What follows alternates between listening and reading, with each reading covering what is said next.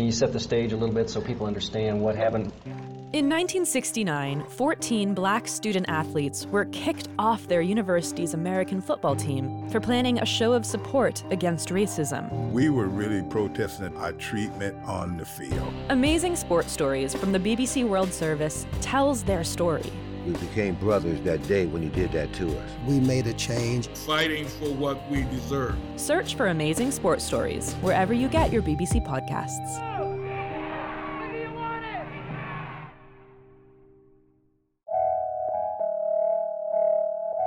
This is A Word, a podcast from Slate. I'm your host, Jason Johnson. American newspapers have had a rocky history in covering racism. Now one is taking tough steps to correct the record and live up to its creed. I think this is the right city, and I think this is the right newspaper for us to have a conversation about systemic, institutional inequality, not only for us to really more fully understand the foundations of many of those institutions, but also for us to acknowledge the present day harm. A big media effort to get it right on race in the city of brotherly love coming up on A Word with me, Jason Johnson. Stay with us.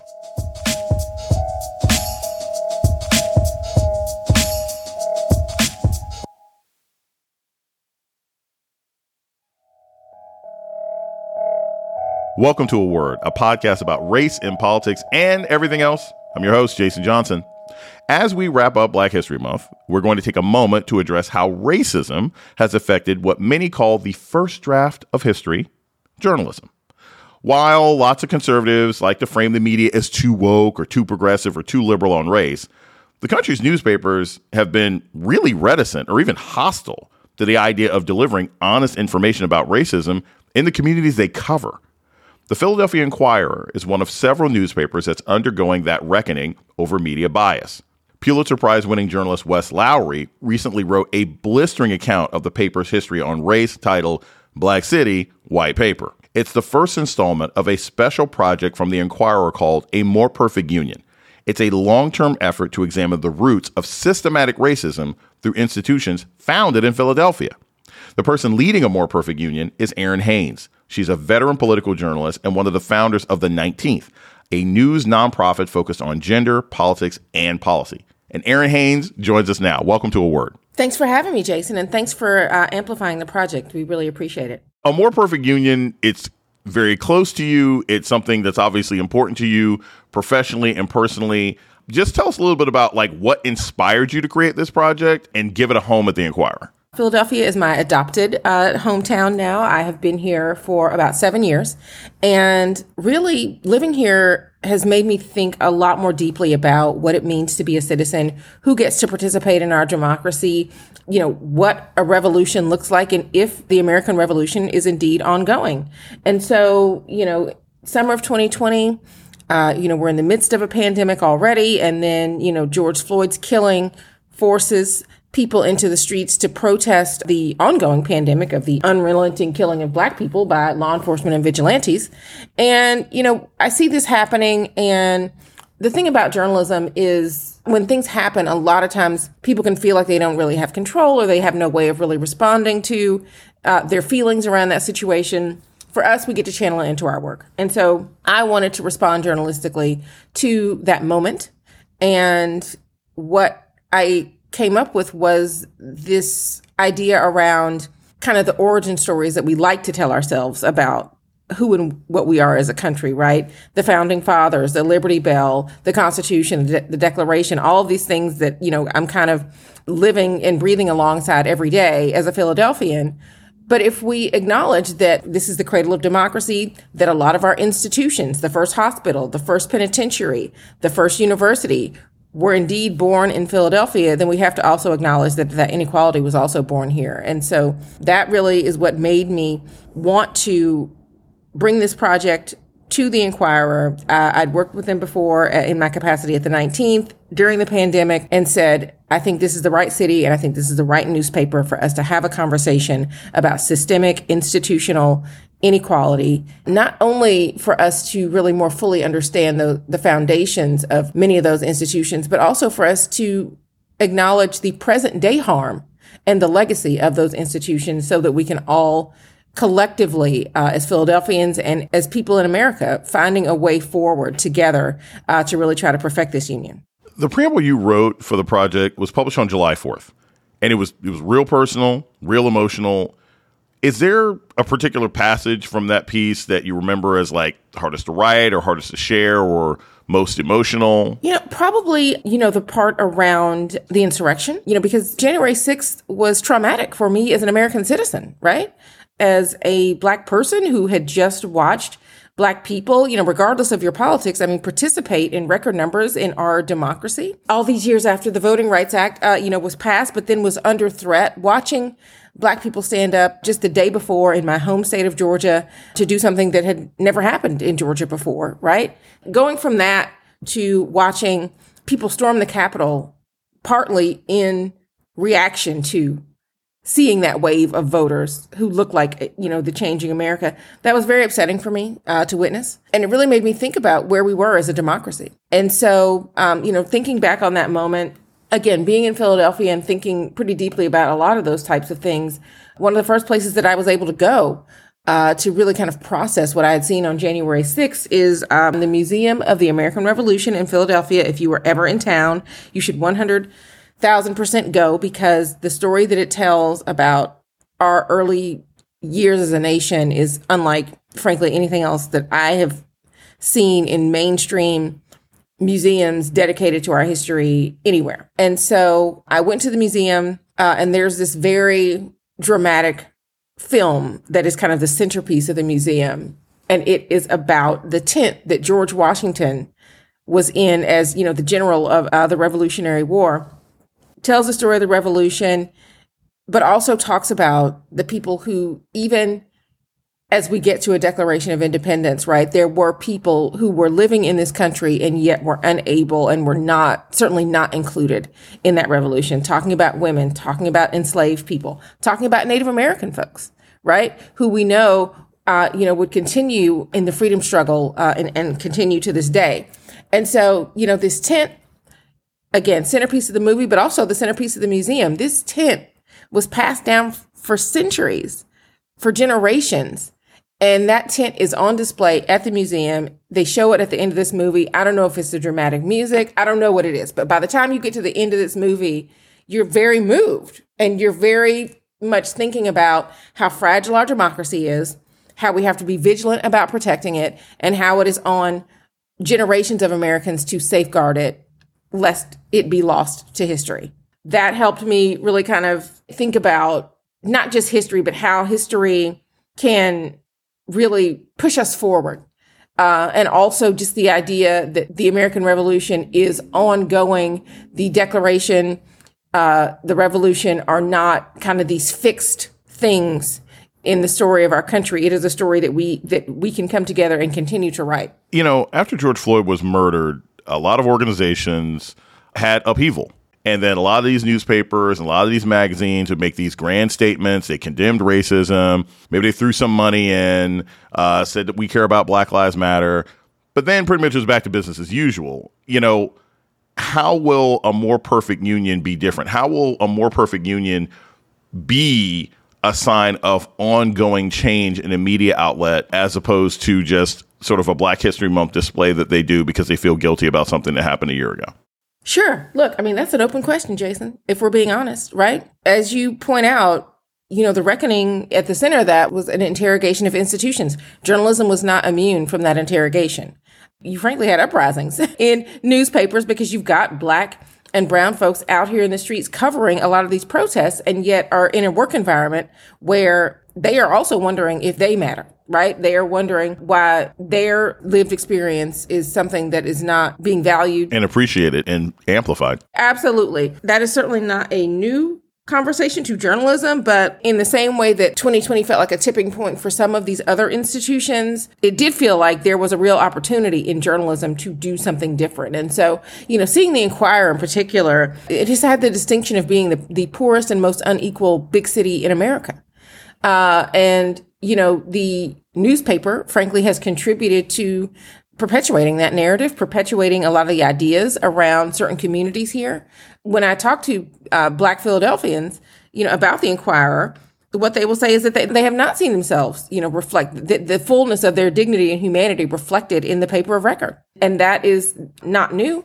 But like I said, there is a new generation of journalists of color at the paper alongside the veterans who have also, kind of lived through the 190 plus years that things were not different, or were not different enough or permanent enough, right? Because there have been attempts at trying to diversify the paper. There have been attempts at trying to reckon with this coverage before, but that, that didn't stick. And so we, keep getting in these cycles where we're dealing with the same things that previous generations of Black people at the Inquirer had been through, and really just laying out the reality that depending on what color you were, there were very different inquirers, very different experiences at the Inquirer, right? People's opportunities for advancement, even hierarchy of assignments and prominence. Again, not even unique to journalism, right? If you were a Black person in the workplace, Black professional in the workplace, this experience sounds familiar to you. A lot of what you will read in the Inquirer piece sounds familiar. So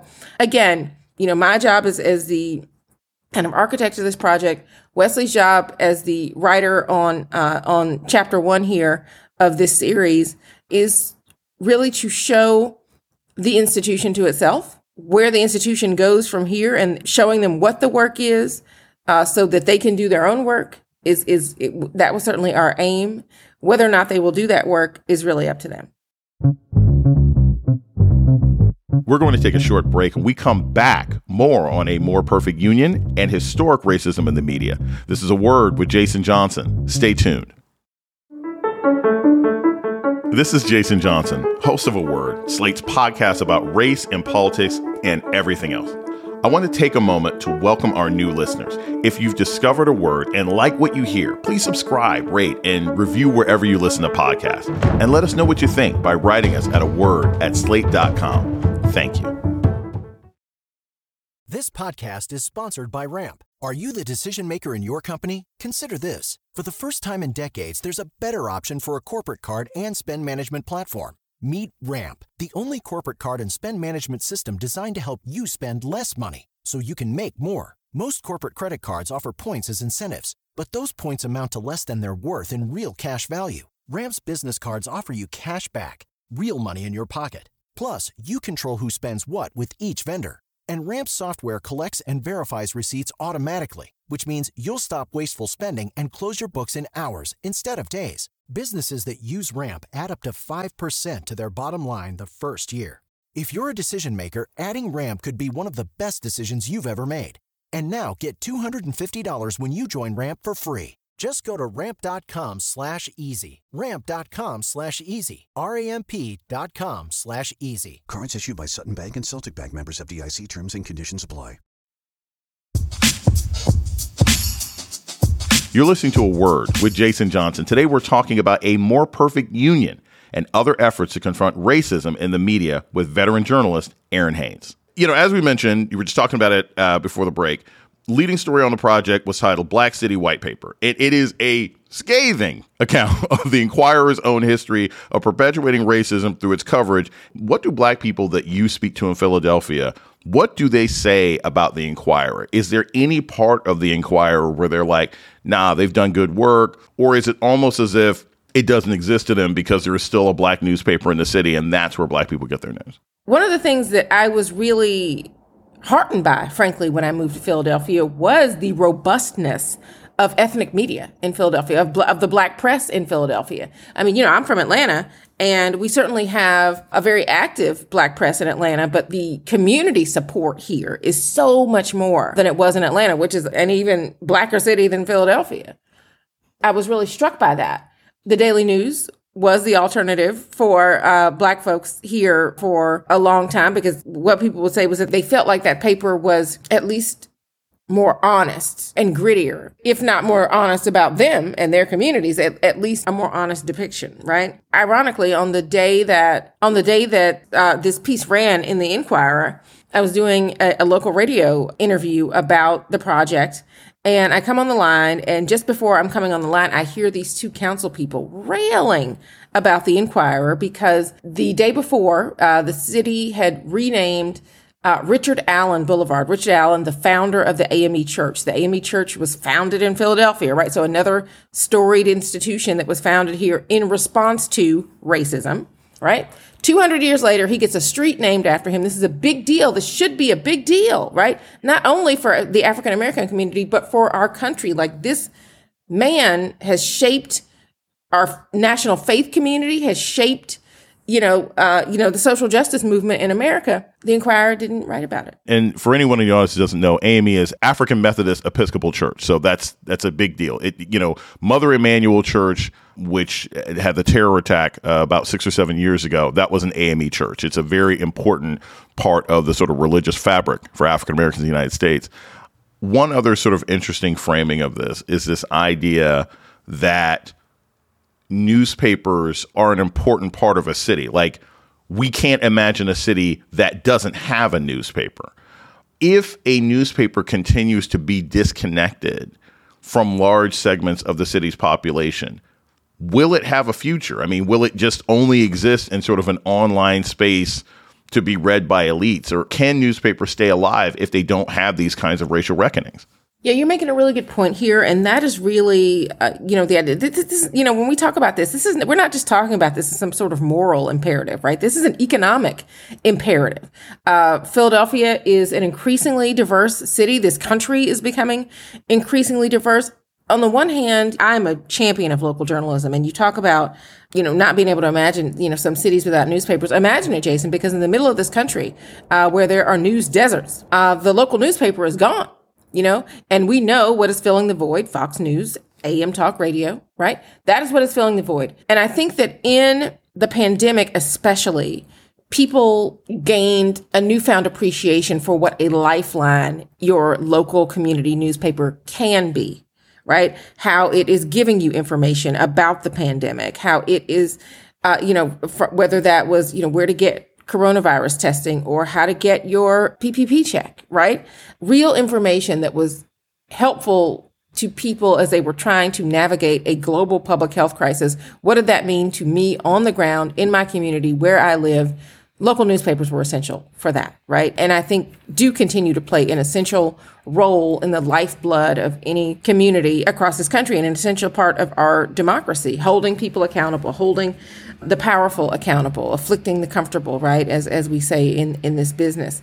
But no, I mean, the Kerner Commission report laid it out, more than 50 years ago, the prescriptive solutions to addressing the inequity in journalism. Hire people to go into those communities that reflect those communities, hire gatekeepers whose lived experience is going to bring in different perspectives and be more representative of the communities that they purport to cover, right? I mean, the Inquirer's slogan is an Inquirer for all. Well, it hasn't been that. It has not been an Inquirer for all for 193 years. And if they want to be an Inquirer for all, they're going to have to go to all of those communities and cover them. We're going to take a short break, and we come back. More on reckoning with racism in the media. This is A Word with Jason Johnson. Stay tuned. Can you set the stage a little bit so people understand what happened? In 1969, 14 black student athletes were kicked off their university's American football team for planning a show of support against racism. We were really protesting our treatment on the field. Amazing Sports Stories from the BBC World Service tells their story. We became brothers that day when you did that to us. We made a change. Fighting for what we deserve. Search for Amazing Sports Stories wherever you get your BBC podcasts.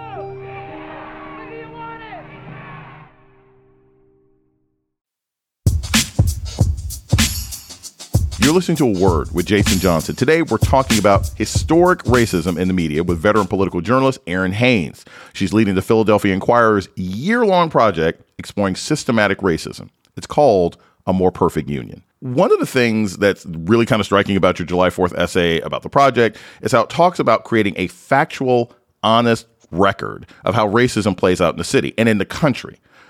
Look, we're going through a moment in schools where everybody's screaming and yelling about critical race theory, or more importantly, white conservatives are screaming and yelling about critical race theory, all the things they don't want their children to be taught, all the things they don't want children and even themselves to a certain extent to learn about this country. Are you concerned about these kinds of attacks on race-conscious reporting will scare other outlets away from doing what you're trying to do with A More Perfect Union?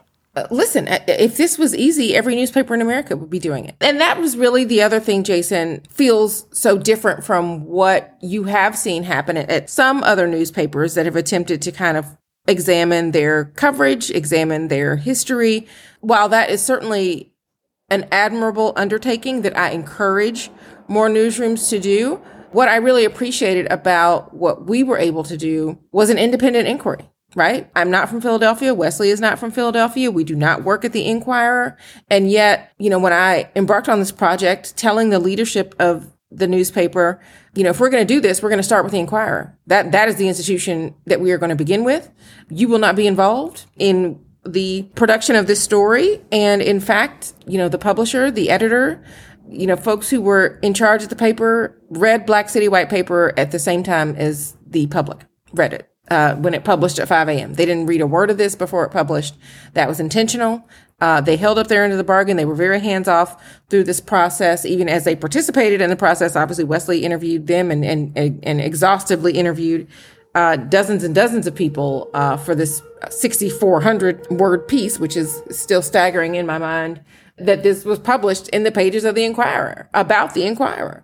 I think if other newsrooms are going to do this, having an independent look at where they've been and where they're going, I think is useful and something that I would absolutely encourage for anybody else that sees this project and is thinking about it. But the reality is it is daunting, and there's a reason why you are not seeing these kind of reckonings. Journalism doesn't reckon with itself very much, generally speaking, but certainly around issues of race, you are not seeing a lot of outlets reckoning. You guys are starting with the media, but you're not stopping with the Philadelphia Inquirer. What's the next institution that you're going to be looking at with sort of this project? Because there's a bunch of different institutions within the city can be looked at. What's number 2 or what's next? Old City, one of the neighborhoods in Philadelphia, is home to the Betsy Ross House. We all learned in school about Betsy Ross. Part of our origin story, right? If not a part of our accurate history. And so the American flag, as an institution, honestly, is a very powerful symbol, very enduring symbol of who we are and how we want to be seen and represented, right? And so that is the next institution, if you will, that we are tackling, because the American flag means different things to different Americans. And that is something that I think we have to talk about. And all of these chapters are meant to be, when we publish these, that is not meant to be the end of the conversation. That is meant to be the beginning of the conversation. These kind of interrogations of these institutions, part of that work is in equipping people with the tools, with the language, with the foundational history to begin to forge ahead, right? It doesn't stop with this history. It doesn't stop with just this one story that you read and then move on from. We want to engage with Philadelphians. We want to engage with people around the country, around these institutions, so that we can all, figure out how they can be better, how they can be more equal. In conclusion, because this is something, whenever I hear somebody, they come with a new project, a new idea, whether it's journalism or creative space or business space, whatever, how would you assess that you've been successful in this project when it's all said and done? Yeah, look, Jason, this is not a vanity project for me, for Wesley, for anybody that's involved in A More Perfect Union over the course of this year. We do this because we give a damn about our democracy. Success looks like, my fellow Americans getting involved and understanding that they have a role to play in where we go from here, right? And that work must continue beyond the summer of 2020. Right? Because, and you know this, just like there's pandemic fatigue, there's absolutely reckoning fatigue happening with too much of this country who is already like, oh, that was hard. We need to move on. We still doing this? Yes, we're still doing this.